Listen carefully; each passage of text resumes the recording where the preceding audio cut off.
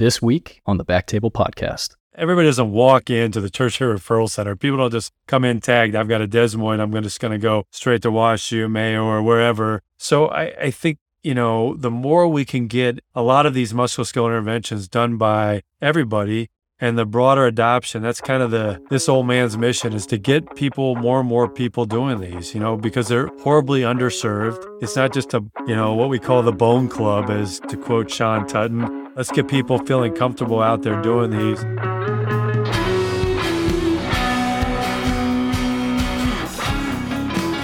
Hello, everyone, and welcome to the Back Table MSK Podcast, your source for all things musculoskeletal. You can find all previous episodes of our show on Spotify, Apple Podcasts, and on backtable.com. First, a brief message from our sponsor. RadPad was developed by physicians for physicians. Clinically proven radiation protection during cine and digital subtraction angiography. Don't bet your career or your health on anything less. Trust RadPad radiation protection shields for all your fluoro-guided interventions. See radpad.com for more information and contact info@radpad.com for a free radiation evaluation and a no-brainer radiation protection cap. And don't forget to tell them that you heard about it on the Back Table Podcast. Now, back to the show. This is your host, Jacob Fleming. Today, I'm thrilled to be joined by a titan in spine and musculoskeletal radiology, Dr. Jack Jennings from Washington University in St. Louis. Dr. Jennings, welcome to the show. Thanks, Jacob, for having me. Appreciate it. It's a pleasure to have you, and really looking forward to talking about some really cool topics today. And before we do, I'd like to just introduce you to the audience. As I said, you're up at Mallinckrodt Institute of Radiology in St. Louis. And just correct me if there's anything I'm missing here, but you're Chief of Musculoskeletal Radiology, Director of Musculoskeletal and Spine Interventions and Procedures. You're more recently the President of the American Society of Spine Radiology and the PI for the Motion Center, which is something we're going to discuss. So one question I just need to ask on the front end is, do you ever sleep? And how do you manage to balance all these activities of leading a busy clinical section, performing complex procedures, and being academically prolific? How do you balance all that? Yeah, and I guess the other thing you can mention, while we're combined, we have 9 kids. So I think that's the wow. That's the other to balance that all out. We all are busy. Everybody stays busy, and I think we got plenty of time to sleep after this life. So I think, I just keep moving, and, I'm blessed to have a lot of good people around me for sure. None of this is done one person. That never is the case. So I think it's just keep moving, and, and I enjoy this world. I think it's made your job's much more fulfilling than just showing up to work every day. So that's my bias towards academia and doing stuff like this. It just gives that positive balance to the grind that we're all dealing with. But we're all busy. That's great. I love that. And I should add for the audience that Dr. Jennings is in. This is a Sunday afternoon. Dr. Jennings is in on his day off to see some patients after procedures this weekend. So I think that's something that we can all really relate to, is a fundamental thing that keeps driving us forward is taking care of patients. And especially in this area, just a lot of really exciting ways to help patients that are coming out, and excited to talk about that today. So before we begin, I was wondering, could you tell us a little bit about the MSK section at Mallinckrodt? It's a very unique program for a variety of reasons. And can you tell us a little bit specifically about the musculoskeletal fellowship that you have at the program? Sure. I'm Mallinckrodt inbred from the beginning. So Lou Galula, who was my mentor, who's passed on now, kind of started the interventional flavor of the MSK section at Mallinckrodt, and he did the first vertebroplasties in the Midwest. So Lou was kind of a pioneer when it came to pain injections and cement, and so MSK, we had diagnostic and intervention even the many years ago that I was a resident fellow. And then this evolved into interventional oncology. In fact, Lou, who was my mentor, we did the first cryoablation on him. I was a fellow, which that was quite stressful. He pushed us. He had metastatic thyroid cancer at the time, and we did 6 lesions. I'm embarrassed to say it took us 12 hours, but nobody had ever done cryo. This is in the days of, I called up Matt Kolstrom and Afshin Ganji and like, these are the lesions. What? Because nobody was doing it back then. Right. So anyway, that kind of started the whole MSK interventional oncology, which now here today, that's a big part of the fellowship. We have 6 fellows, and there's a diagnostic portion. There's sports, we do the Blues, we did the Rams, but that's a whole sore topic. Cardinals, we kind of get, you get secondhand reviewing of the imaging because Cardinals are all private practice orthopedists, not university, and then local university. So kids, we have 6 fellows, they get diagnostic, but we're heavy interventional. We have 2 places where we're full-time every day running rooms. And then we have a 3rd place where a couple of days a week we do interventions. So it's unique in the sense it's super heavy on interventional oncology and cancer stuff. We do pain injections, we do a lot of biopsies, but there's a wide breadth and depth of the diagnostic. Yeah, it just sounds like a really unique experience for the fellows, and it's one of the few musculoskeletal fellowships that really has a focus on spine procedures as well. So it just sounds like a great experience, and along with getting all the diagnostic as well. And today, one of the things we wanted to focus on was the topic of desmoids.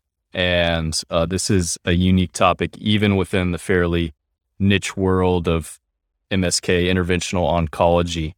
And so you are a widely recognized expert in this area, published a lot and have developed this practice. And I just like to know what is it about desmoids that makes them unique, and how did you develop an interest and expertise in this area?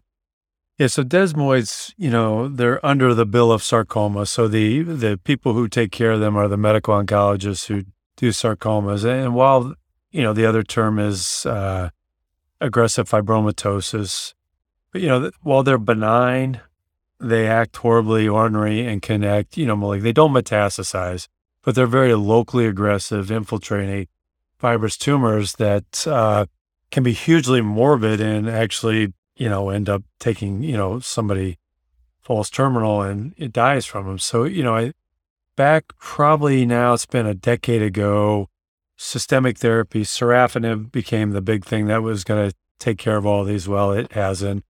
Then we've evolved into liposomal doxycycline. So it's and then some immunotherapy, and surgical resection is the definitive treatment. However, they're so locally infiltrative that to get margins, our orthopedic oncologists and surgical oncologists it's very challenging. So I think at the end of the day, where we've come now is realize it's such a multidisciplinary treatment of these. And it's, so your second part of your question, at WashU, MSK runs the sarcoma tumor board. Brian Van Tine is the oncologist who started this over a decade ago, and we started it with him. So that's kind of how we got our first foot in the door, was just being involved with the sarcoma tumor board. But I think once that sorafenib trial proved that it wasn't kind of the holy grail and the end all be all, more and more discussion. So prior to that, we did them, obviously the extra abdominal ones, and we can talk about that. We treated them. And then once sorafenib came, our numbers went down because everybody went to trial, and then people failed trial or they didn't tolerate sorafenib, and then it's definitely picked up. But I think how we got them is like how we got everything, being available and mentioning, hey, ablation is a good form of local therapy if this isn't a surgical candidate. And well, that was a long answer to your question, but it kind of all evolved based on being involved in sarcomas and treating sarcomas. And then this really became a center that a lot of desmoids were sent to. Thank you for answering that. It answers a lot of the questions that I had. And as you mentioned, the nature of desmoids is particularly challenging because it doesn't metastasize, but they can behave very aggressively. And certainly, ablation is not really a one size fits all approach, but it's definitely been shown that for a variety of the reasons, difficulty with surgical local control, it can be a really excellent option for some patients. And so, could you tell us a little bit about what are cases in which ablation is a good option, and why is cryoablation typically the preferred modality? Are there other situations where you'd use a different sort of ablation modality? Yeah, so, the first question is the ideal lesion. Well, the ideal lesion is always with desmoids. You don't typically get because those get resected. I feel like there's, the slam dunks, which I would want the same for myself. I mean, if they feel like they can get margins, say it's in you know, there was a case of a deltoid lesion this young girl had, and it went to surgery. We ended up seeing it because it had a recurrence. But I would agree with the initial presentation. Take this out. They took out part of the deltoid, the infraspinatus, and they, from imaging, look like good margins. And so those are I would say the slam dunk lesions are typically surgical resection. The ideal lesions, I prefer knowing that are, those that are not involving nerves, those are not involving bowel. It loves the anterior abdominal wall. And I would caveat, I think all the listeners know we're not talking intra-abdominal ones. Those are an Hmm. absolute nightmare. Those, nobody, people don't operate unless it's, somebody's got a bowel obstruction, they have to, because those go hog wild if you touch them, even breathe on them, they go crazy. So we're talking about extra-abdominal desmoids and those in the extremities. But to me, the ones that I feel much better about are those that are away from any nerves, bowel, or things that you're worried about getting in trouble with that require a lot of added extra technique, thermal protective techniques, and those kind. The second part of your question was why cryo? I think cryo is the perfect ablation modality for this for many reasons. One, you can see the low attenuation ice ball. Two, you can sculpt. And, desmoids don't come in these nice geometric prepackaged fashion. They're so non-geometric. So cryo is great for that because you can create ablation zones and sculpt them. You can see your margins typically. So that's nice because you want to get a good, at minimum, you want to treat these like you're doing cancer for local tumor control. So meaning you want to get a good 10 millimeter plus margin on these. And cryo, when you are near structures, nerves are much more forgiving if you do have a thermal injury. So I think that's another thing. And we can talk about thermal protective techniques, but so those are kind of the ideal lesions and not big, but I feel like they always come to you when they're big. Sure. Yeah, I think that's probably a situation that's very familiar to many interventional radiologists. We're not frequently seeing the ideal lesions because we're the person to handle it because it's challenging and it's not really amenable to either medical or surgical techniques. And yeah, I would like to hear a little bit more about the thermoprotective strategies that you mentioned. Yeah, I think if I were to harp on and I get up on the pulpit on a few things is that, putting the needles down are not rocket science. I think staying out of trouble, whether it's desmoids or any form of, you don't have to think as much about this stuff when you're long, renal, liver, but anytime you go outside of that, you're often in an area where you got to think about nerves, whether it's spinal cord, sciatic, other nerves, femoral nerve. I think so with thermoprotective techniques, we use carbon dioxide gas. So that is better than air, but air is, unless you're in Minnesota, air doesn't freeze. So it's carbon dioxide is super protective. And the problem with that is getting it sometimes in the distribution you want. And then we do hydrodissection. Occasionally we'll do balloons, to push things out of the way. I will tell you that, bowel is, which many people on this podcast know, bow is super sensitive to ice. So be very careful. There are times when I do these anti-abdominal wall ones, it looks like laparoscopy. There's so much CO2 in Oh, the wow. abdomen. It's wicked full of, I mean, it's just, you just keep doing it to keep the bowel away. So I think always think that's how you're going to keep out of trouble, because obviously that's the last thing you want to do, and protect those nerves. Nick Kurup, my good friend at Mayo, has a great radiographics article on all the kind of musculoskeletal related nerves and where they are, when to think about them when you're doing an ablation, musculoskeletal related. And, I tell him he should pay me for this because I promote that article more than Yeah. it's a great article. So I It really, is. It's a great article, and I'd really recommend that one, especially because I always find it really interesting thinking about nerves in the context of ablations and most of the CT guided procedures that we do in musculoskeletal radiology, because most of the time the nerve is not really immediately apparent to you. You kind of have to know where it is. So it's one of those elements of interventional radiology where you're going based on your knowledge and seeing something that's not really visibly there. So it's a really interesting, unique challenge. But yeah, that article from Dr. Kurup is a great one. We'll definitely link that in the show notes. So yeah, definitely.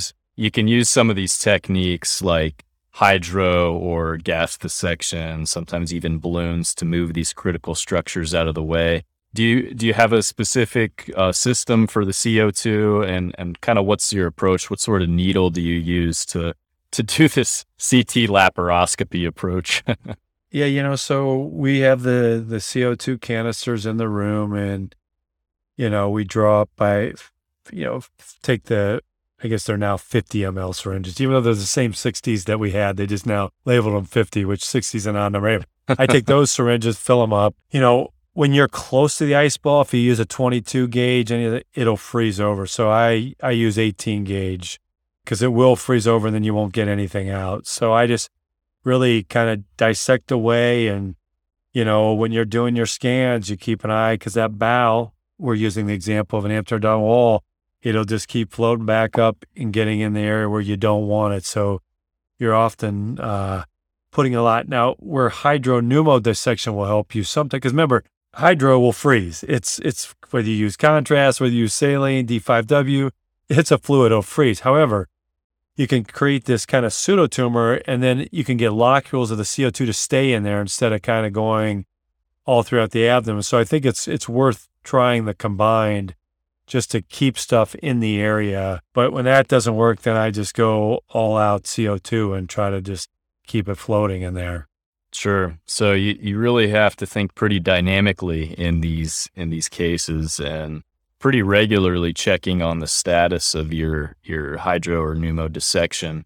And just to be clear, CT is your workhorse for these cases. Is that correct? And are you using any sort of ancillary additional imaging like ultrasound or needle guidance technologies? Yeah, great question. So CT is the workhorse.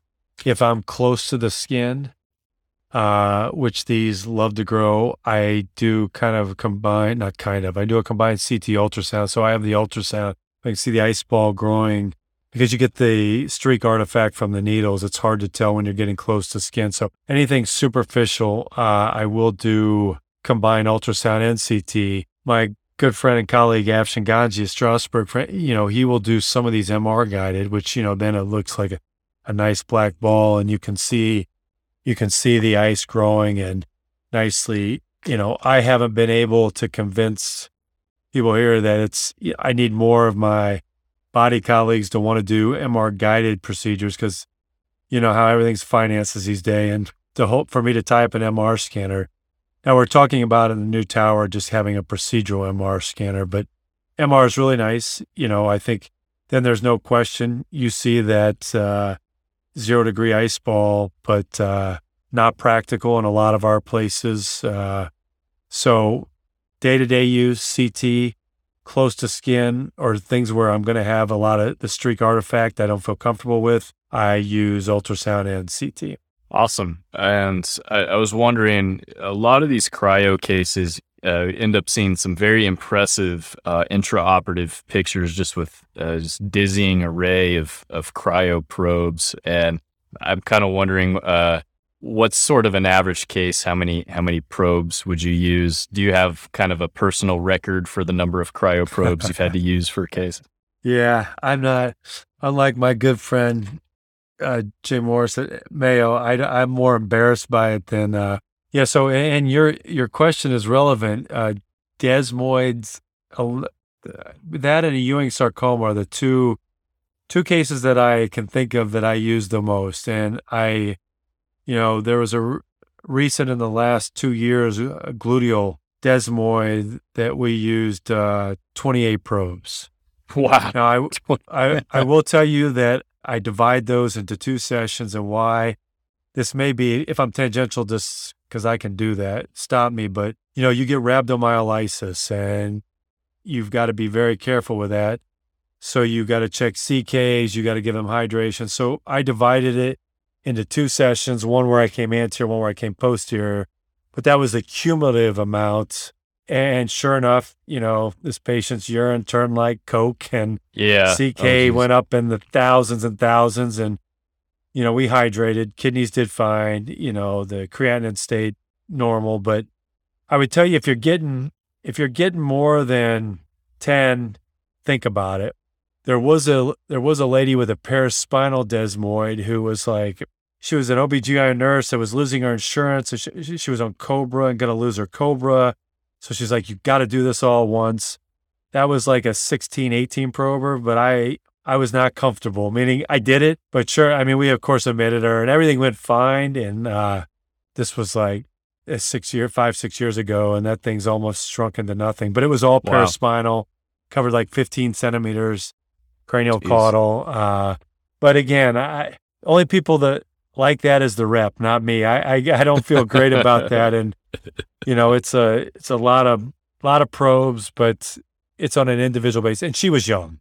So anyway, the typical case, you're probably in the 5 to 10-ish average for desmoids, because like I said, they're usually hit you when they're big. Absolutely. And what a great pearl that you shared there about the clinical management for these. You really do need to be concerned for potential rhabdomyolysis.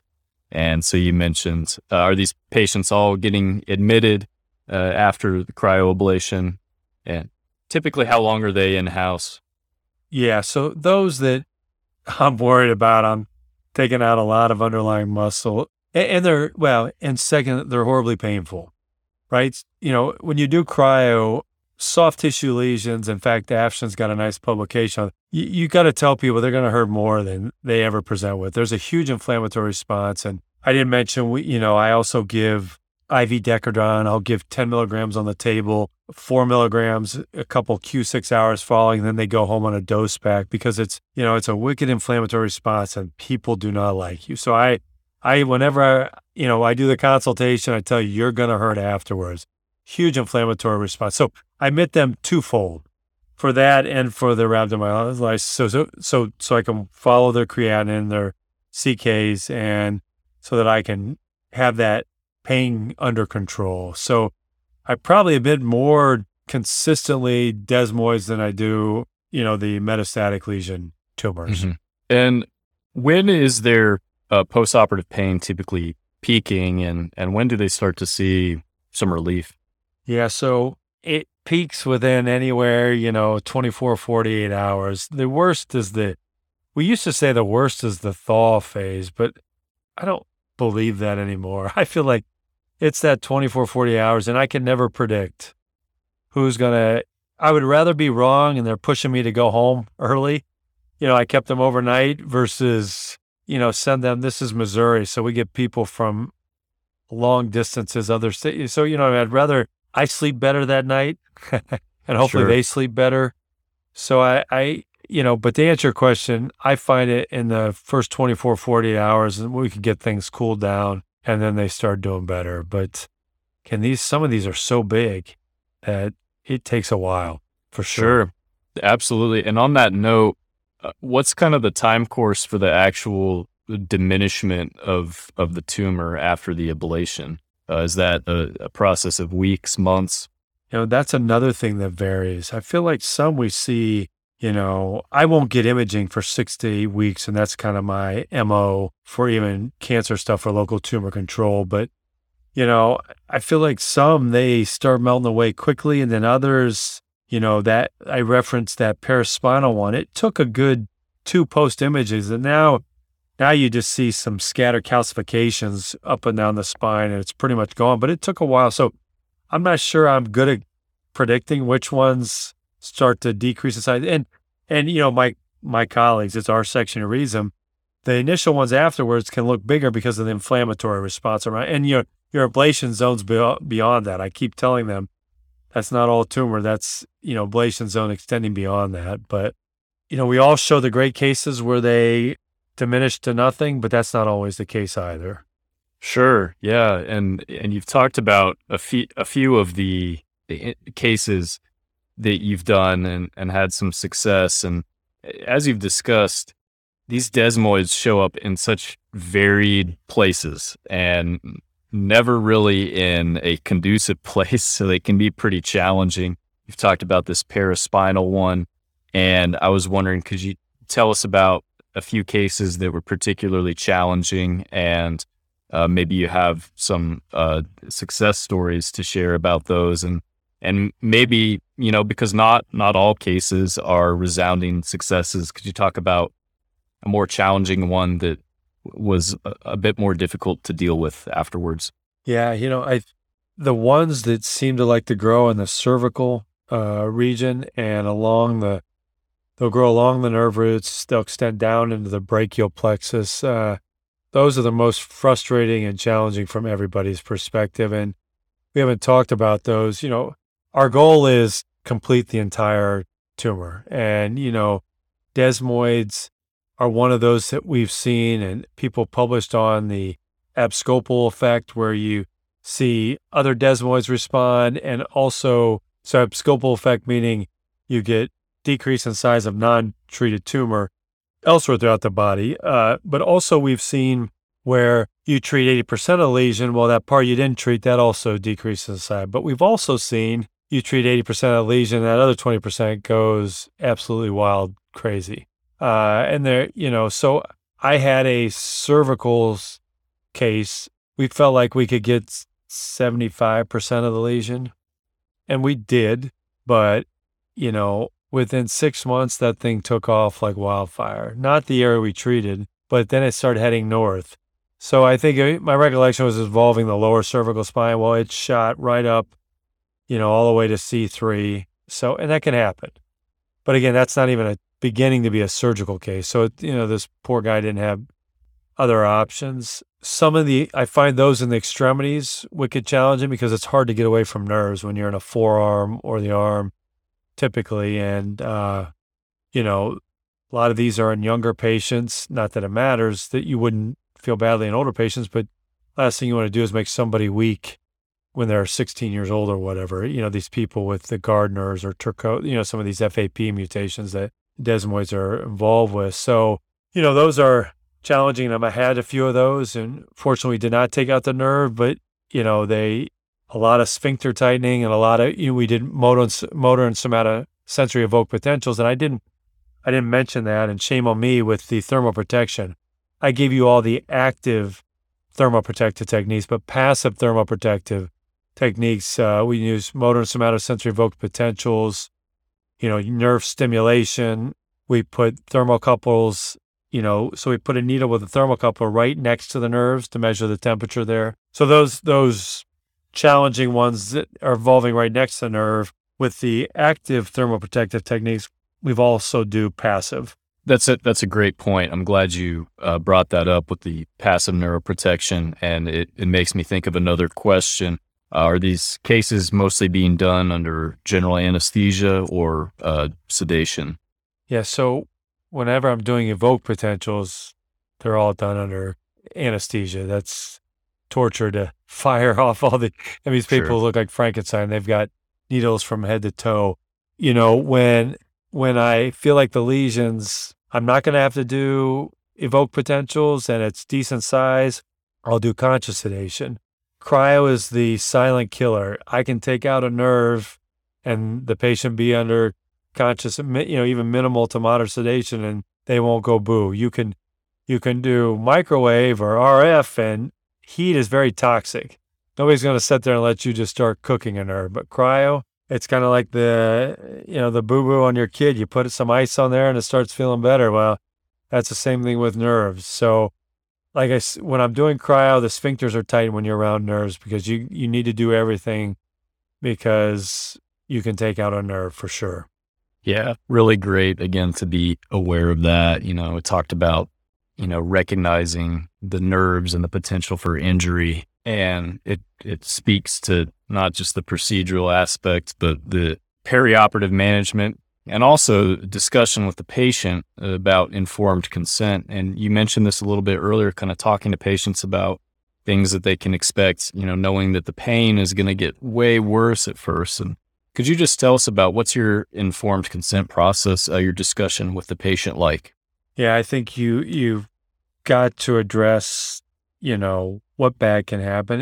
And it's always you feel like you're focused on that. And it's not, from a medical liability standpoint, as much as just informed consent. And I do feel like though, I will repeat it. So we do the consultation and we talk about it. We show images. We talk about this is where, say, the sciatic nerve is. This is a gluteal tumor that extends into the sciatic notch. That's that case that I was talking about, that 28 prober. So that's one thing. The day of, we readdress it again. And, we talk about the things we're going to do to protect it. Still could happen. I find it, radiation's used for desmoids, but not as much. I find it super important when somebody's had prior radiation therapy. Threshold for nerve thermal injuries, much, much lower. So I really overemphasize that when people have had prior radiation in the field. That doesn't apply. Surely desmoids can get radiation therapy, but that's not our go-to. So I think that is super important. I overemphasize that they're going to hurt more. I overemphasize why we're admitting them. We talk about the renal function if it's going to be a big, if somebody is already borderline, depending on what their creatinine clearance is. So we talk about all that. But being an old man and done this for a while, I realize that people just kind of, but I think it's important. And it's not for you to say when it happens, well, I told you so. That's not the point. The point is somebody hears it, you've got a family member there, but it's, I think it's important. I think it's good for also being in a training institution for the resident fellows to hear what can go wrong and what we're going to do to try to mitigate and preemptively strike. Absolutely. Really agree with that. And I think it's important to emphasize these things to the patients. Again, nothing to do with, like you said, the medical legal aspect of it. But and these are very challenging cases for a lot of the reasons that you've discussed already. And just making sure the patient knows what can, even if it hopefully won't happen, is going to make the process smoother as opposed to, with a, nerve palsy or something like that. No one's ever going to be happy with a foot drop or something like that, but knowing that it's a possibility can probably make that a little bit easier to deal with when it does happen. I agree. And I'd like to talk a little bit more about how you built up this practice. Talked a little bit about it earlier, and so I understand these are discussed at the sarcoma tumor board. And so this is mostly the medical oncologists and who else is involved. You mentioned radiation oncology doesn't have too much of a role, but can you tell us about the multidisciplinary nature and how these patients are discussed in the tumor board? Yeah, so, we have, I feel like now, so many tumor boards, but it's for the better care of the patient. So sarcoma, you have medical oncologists, radiation oncologists, surgical oncologists, and then interventionalists. And, with these desmoids, well, yes, not a true sarcoma, they, for all intents and purposes, that's where they fall under inappropriately. So, I mean, they're from mesenchymal stem cells. So they're appropriately under NCCN guidelines, they're under sarcoma. So that makes sense. And as with all majority of our tumor boards, the first question is, can this be resected? Right? That's it goes to the surgeons. Is this resectable?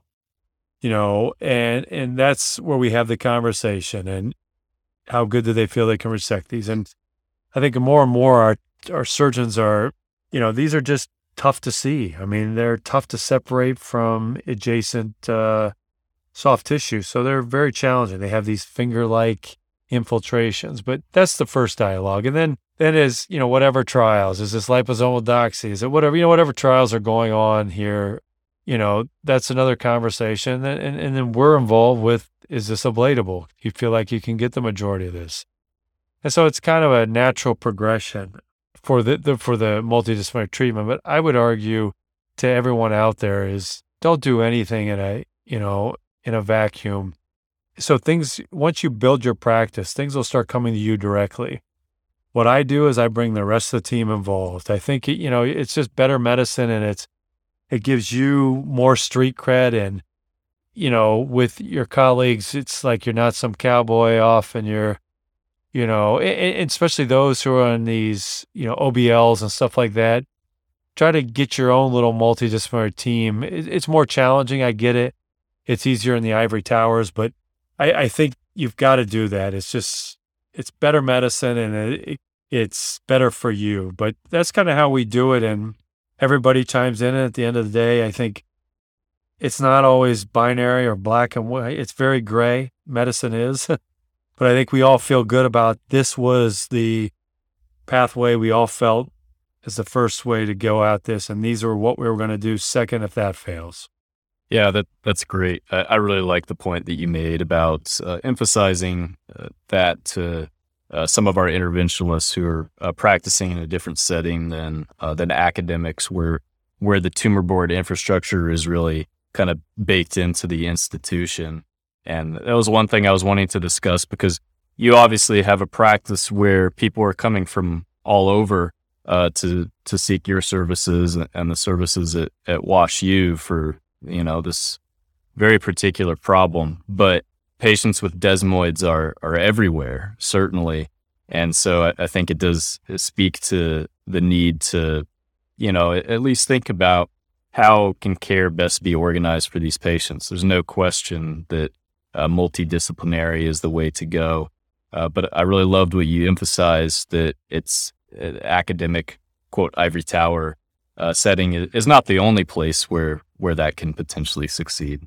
But really, really great to keep in mind. I think for a variety of reasons, you've made the case that the procedure, while challenging, is not necessarily the most difficult part of the case, and having those other specialists to back you up and everyone to come to a plan on what's the right case. Because as we've discussed, these tumors is like, there's not really a typical one. They they all require a different, unique way of approaching it. And it sounds like that's really emphasized at WashU. I agree, for sure. And so, talking about the earlier days of these treatments, obviously there's a lot more great literature now, especially thanks to you and some of the other giants in musculoskeletal interventional radiology.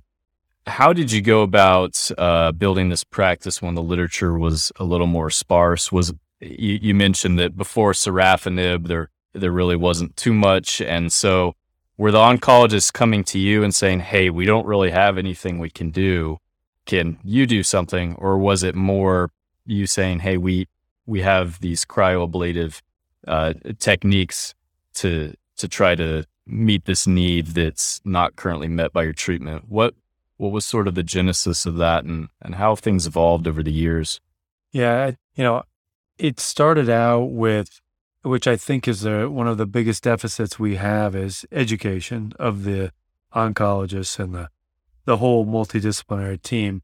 With the desmoids, again, and the other thing that I get up on the pole about, availability, right? If you want to be in, the interventionalist today is not like the interventionalist of 20 years ago, and interventional oncology is definitely, it's a clinical specialty. You got to be available.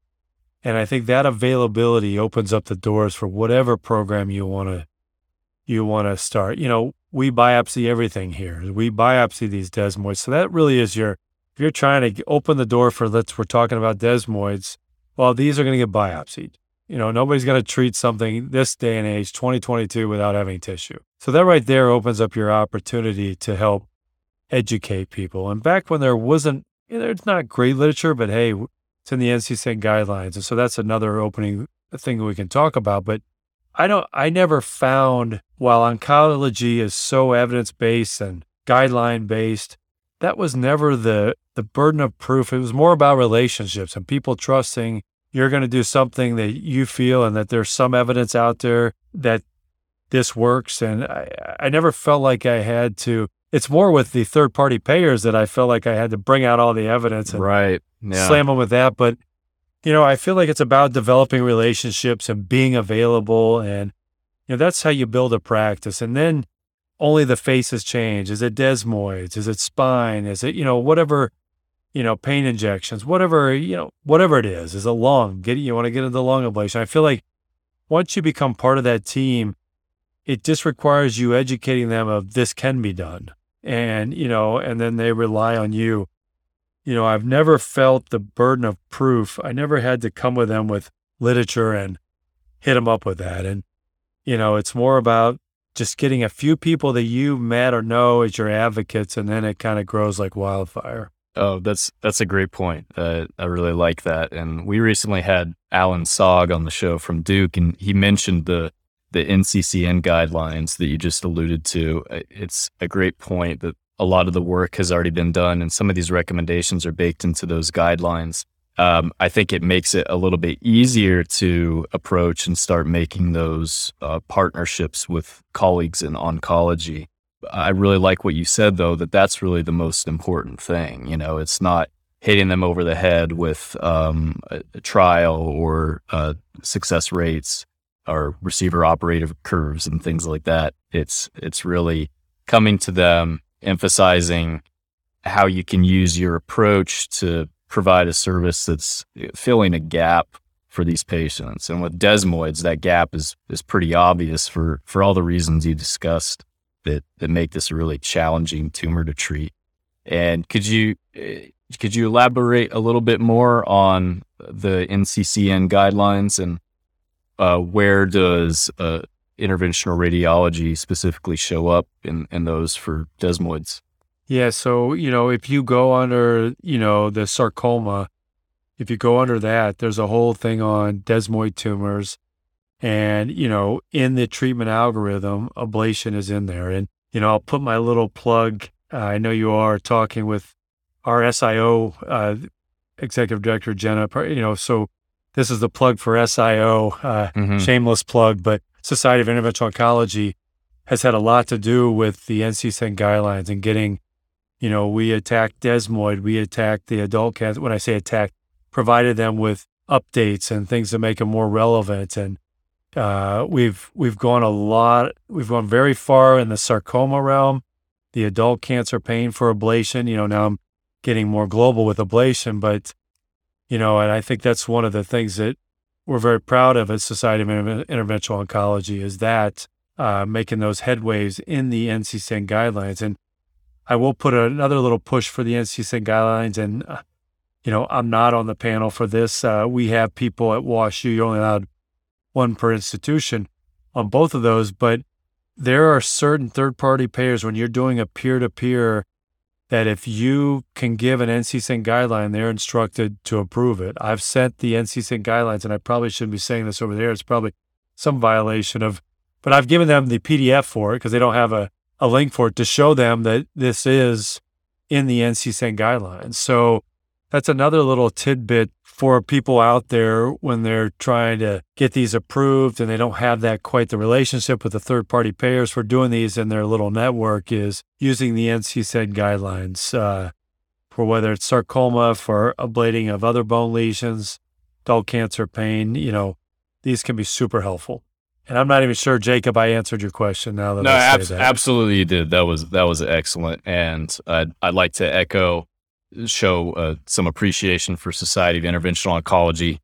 big fans of SIO over here at Backtable. And in particular, we're talking about musculoskeletal oncology. I've been really pleased to see how SIO has really focused on this subspecialty in the last few years, and really appreciate all the work that's going into that from all the physicians involved there, and then also the organizational structure. Just a lot of great stuff coming from SIO. And somewhat on that note, I would like to talk about a topic you alluded to a moment ago, probably the single most exhilarating topic we'll talk about today, which is the issue of the third-party payers. And I'd just like to know what are some experiences you've had dealing with insurance. I've heard that this is not an uncommon issue to run into snags here. And have you had? I'm assuming you've had situations where you've had to go to a peer-to-peer review. How do those typically go, and what are some strategies? Yeah, it's a great question. So I tell you one thing that I do a preemptive strike, and it's kind of the template in my consult notes, depending on what I'm treating is I've got a line of where it's supported in NCCN guidelines and the relevant literature. I put that at the end. So they've got a little bit, they got the papers, some more recent papers, the Desmoid, the European big trial, phase 2 trial that my good friend and colleague Afshin Ganji was on, and some of the bigger papers, we're talking Desmoids now, but I do it for everything that I do that I know that, whether it's Blue, whether it's United Health, Cigna, that I know that they're going to be ornery on. And when you're old like me, you start realizing who's going to be ornery and who's not, and what verbiage, what verbiage you got to put in there. So you try to make it less grief. And, our nurse coordinators and extenders all know all that, the verbiage we use. But, I think really knowing the guidelines and working, you're the patient advocate. So I don't get ornery until I realize that the person I'm on with can't do anything and I'm going to have to go to a higher level. Then I get a little, ornery with the physician that I'm talking to. But I really like the preemptive strike, putting this stuff in there, addressing the NCCN guidelines up front. I even give them the, I'll say SARC D2 or Desmoid DSM-4. I'll give them the page where it's talking about, the algorithm of, for Desmoids we're talking about now, but I'll give them all that so that they can go to that. I think I haven't had to do this a lot in my career, but I have done it. These are painful for many people. And I sometimes will give that threat. This is the last ditch effort. All they got to do is come to the ER and we admit them, and then you really don't, then we treat them. So that's rarely do you have to do that.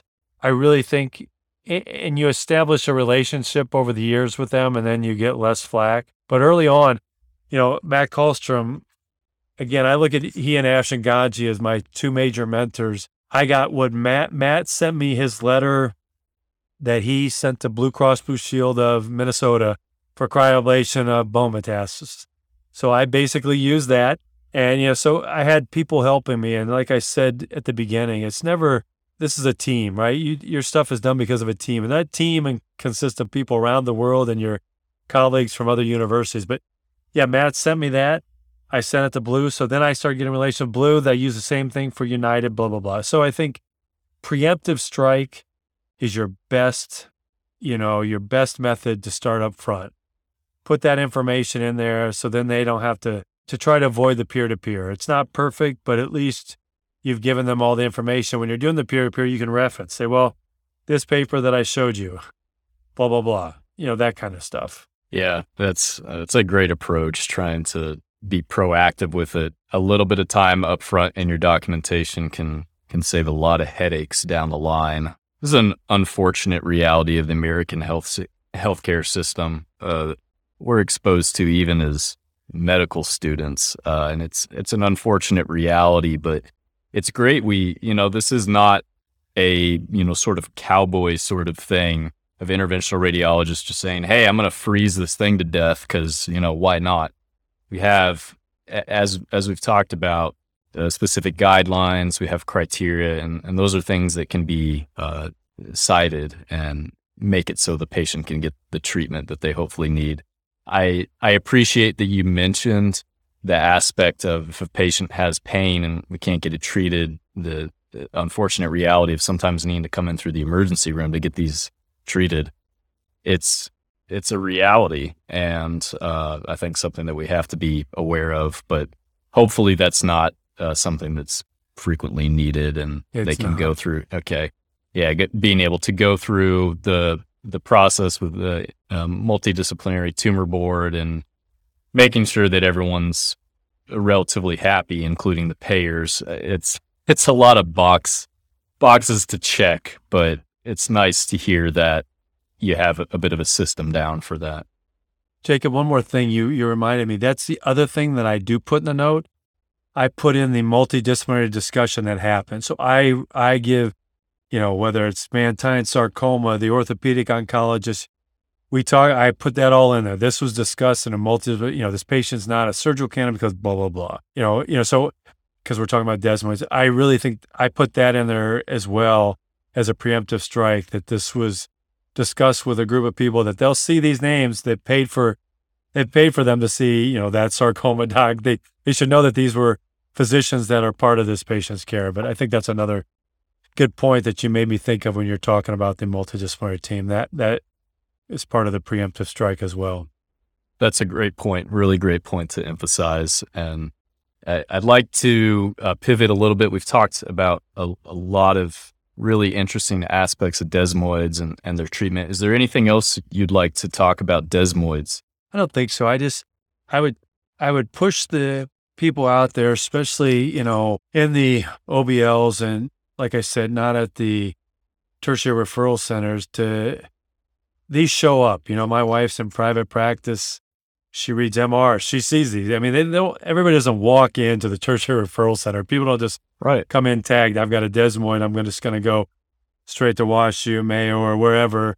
So I think, the more we can get, and now I'm going to, Jacob, go broader, a lot of these musculoskeletal interventions done by everybody, and the broader adoption, that's kind of this old man's mission, is to get more and more people doing these, because they're horribly underserved.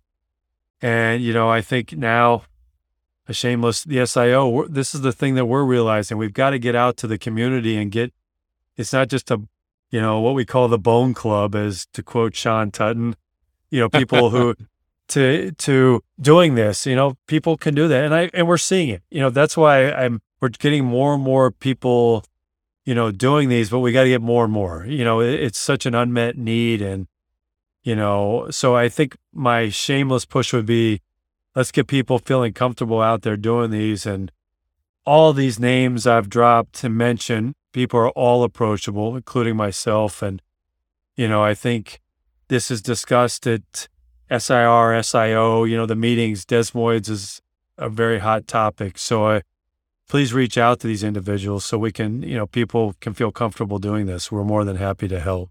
And again, I think I got tangential on you, buddy. I probably didn't answer your No, that question, was that was fantastic. I'm really glad you mentioned that, and I really love that perspective, and I really like that mission of spreading this treatment for patients. And you reminded me of one thing, the aspect that most of these patients showing up for the first time, their initial imaging is probably not going to be done at a tertiary quaternary care academic facility. So some poor, community practice radiologist is probably going to be the one, in a sense, diagnosing these for the first time. Can you give us just really quick kind of basics on the imaging features of desmoid tumors, so that most of our base audience is practicing interventional radiologists, and it may have been a little bit while since they've taken the core exam and seen some images of a desmoid. So what are kind of the imaging characteristics? Yeah, I'm glad you focus on the imaging, because that's another thing I get in the pulpit with our body interventional kids about. You're a radiologist, so just because somebody else called something maybe wrong, right? Everybody's going to look at you as a radiologist. So desmoids, one of the classic features of them is their fibrous tissue, and that's dark on T1, dark on T2, and you see this kind of infiltrating mass. heterogeneously enhancing, but that's kind of the classic. Now, where it gets confusing on imaging is when there's not as much of that hypo-intense T1 and T2 stuff, then you're questioning. Now, I will tell you from experience, I feel like you've put a needle on this, and I feel like I'm really good at, because they're dense fibers. They will bend a 14, 12 gauge needle trying to get into that because they're so rock hard. So I Wow. had one recently in a young girl who didn't have a lot of that T1, T2 hypo intensity, that fibers. It's black. But boy, when we got into, because I was afraid, oh gosh, is this a sarcoma? She was a 21-year-old girl, worked at a local pharmacy. But once I got in there, I'm like, yes, I felt, and again, it came back as a desmoid because I mean, Sure. that's much better than her having a sarcoma, but Right. the imaging wasn't as straightforward. So I want to tell you that it's not always classic, but from a soft tissue sarcoma, so that's why they have to be biopsy. But when you see this dark T1 and T2, you can feel pretty comfortable this is probably going to be a desmoid. Then you say, well, what about all the fibrosarcomas? They can have some of that, but again, this is pretty classic for desmoids to have a lot of this dark T1, T2. Oh, that's a great review. And I really love that you brought back up the point of biopsy. I think it emphasizes the unique role that radiologists play in this disease state, from the initial imaging diagnosis to the definitive tissue diagnosis. And as we've been talking about, the potentially definitive treatment. I think it just really speaks to why interventional radiologists should be really interested in this area. Obviously, I'm preaching to the choir on that. But I love that story about doing the biopsy, and you've done 1 million biopsies of these soft tissue masses at this point. And so you have the tactile sense to, when you get into something, you kind of feel, okay, that's not a sarc. That's a really interesting talent to And have. please don't, this is not this has not been proven, but it is. You do feel, Yeah, there are a few things, just like with the melanoma, when your tissue's black, I feel pretty sure. comfortable that pathology is not going to offer me anything new. But yes, no, it is reassuring, but the emphasis, and I know I interrupt you, but emphasis, biopsy, always biopsy. Our surgeons now compared to 15 years ago, even like some hemangiomas, this is really we want tissue. So I feel like that's the gold standard, and that gets you in the door as the interventionalist for sure. Yeah, absolutely. You mentioned a great article, I believe, from Dr. Kurup earlier about the paths of the nerves and how that's important to the interventionalist. There's another great article that we'll try to link to that's about basically fundamentals of good MSK biopsy. So that's Lou et al. Yes, Lou, correct. yeah, that's a great paper, and we'll link to that. It's a little bit probably too deep to really dive into today, but having a very thoughtful approach for your needle trajectory and discussing this with the surgical oncologist really keys to basically having the best game plan in case something were to go wrong. And just thinking about that, one question I wanted to ask, part of what that's referring to is the potential for tumor seeding, which definitely exists with certain neoplasms. Is that something you see with desmoids? No, and I'll be honest with you, we rarely see it, and we always do everything coaxial, so that helps. So really, you're only going in once with that outer needle, but while it's real, it can happen. I think if you talk to people, the number of cases that it happens is super rare. I liked your point and can't emphasize enough. Talk to the surgeon. If this is something that's going to be a primary bone or primary soft tissue tumor, make sure you're good with what the pathway they want. More and more with neoadjuvant radiations, I feel like some of the newer ortho oncs and surgical oncs don't care as much. The old school guys and girls totally did. Mm-hmm. Whether it's a Smith-Peterson interval, deltopectoral interval, lateral in the lower extremity, all those. That's why the Lewis paper is good. But to me, there's nothing better than confirming with the person that's going to resect this if it ends up being a primary. So, and again, that also gets you in good favor and good communication with potential referrers for these ablations. Absolutely. Yeah. Once again, it just speaks to the importance of relationships when building these practices. And on that note, I would like to spend a moment discussing the motion study, which is a huge, extremely collaborative approach. You were the PI on this study and also includes just the all-star team, including some of the names you've been discussing throughout the show and numerous others. So this was a study of cryoablation for palliation of painful bone metastases. Can you tell us about the motion study? When did it get started? What are the findings and how does this impact clinical care? Yeah, so boy, this was a study many years in inception. And, Matt Kolstrom did the 2013 cancer. That was a prospective cryoablation trial that took, he had the preliminary publication in, gosh, was it 2006 or seven? So it shows how hard it is to enroll these trials. The purpose was to, just solidify the palliative technique of painful of a single isolated bone lesion. The primary endpoint was 8 weeks, with a 95th confidence interval of less than -2, greater than -2. And, this trial then went out for 6 months and looked at pain, looked at morphine equivalent dose, so pain medication, looked at quality of life issues, looked at complications. It kind of covered everything. And, it showed significant pain reduction all the way out to the 6 months, significant pain. So nothing new, other than, it was another prospective trial to solidify that this is a palliative technique. The interesting thing about it was these lesions were big. If you look, I think it's over 75% were greater than 4 centimeters. These were not small lesions. These are huge. Those are huge metastatic lesions. Yeah, so probably not always ideal for a trial, but it's the reality, and we avoided lesions that were weight bearing because we didn't want to confound it with cement and all that. But, again, with the group of people that work with for over a decade, a great group of people. And I think it again just solidifies that if you look at all the bone ablation trials, soft tissue, they've all had significant pain reduction, even in the spine. So I feel like we've shown that. Now we're evolving into local tumor control and trying to do some prospective trials with that, for patients who are oligometastatic. So that's where we've evolved into. But yeah, I mean, it was a good trial. It just ended up being much bigger lesions than I would have anticipated for sure.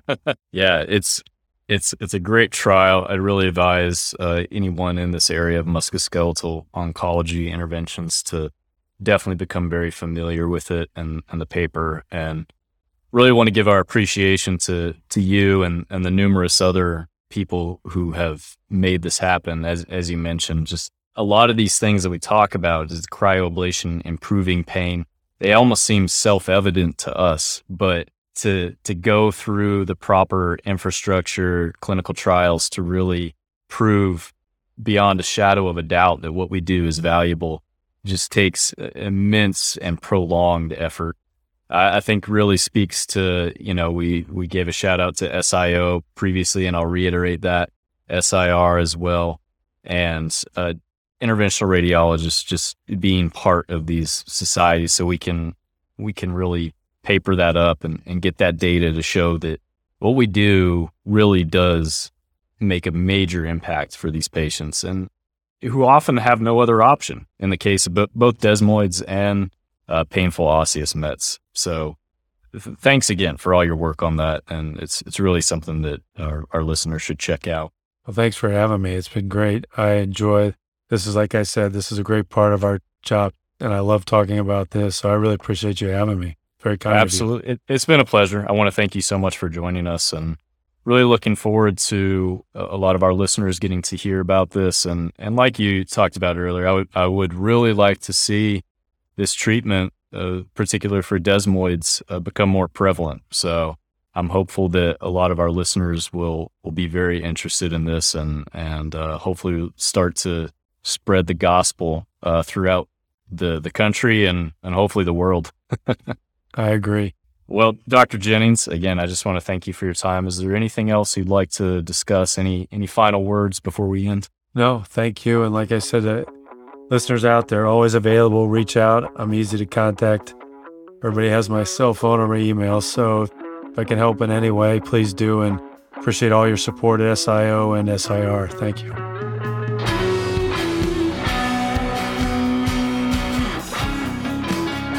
Thank you so much for listening. If you haven't already, make sure to subscribe, rate the podcast 5 stars, and share with a friend. If you have any questions or comments, direct message us at _BacktableMSK on Instagram, Twitter, or LinkedIn. Backtable is produced and hosted by myself, Jacob Fleming, and co-hosts Michael Barraza and Chris Beck. Our audio team is led by Kieran Gannon, with support from Josh McWhirter, Aaron Bowles, Nick Shellcross, and Ness Smith-Savadoff. Design and digital marketing led by Brian Schmitz. Social media and show notes written by Marvi Espiritu and Ann Dang. Administrative support provided by Junwood Kennebrew. Thanks again, and see you next time.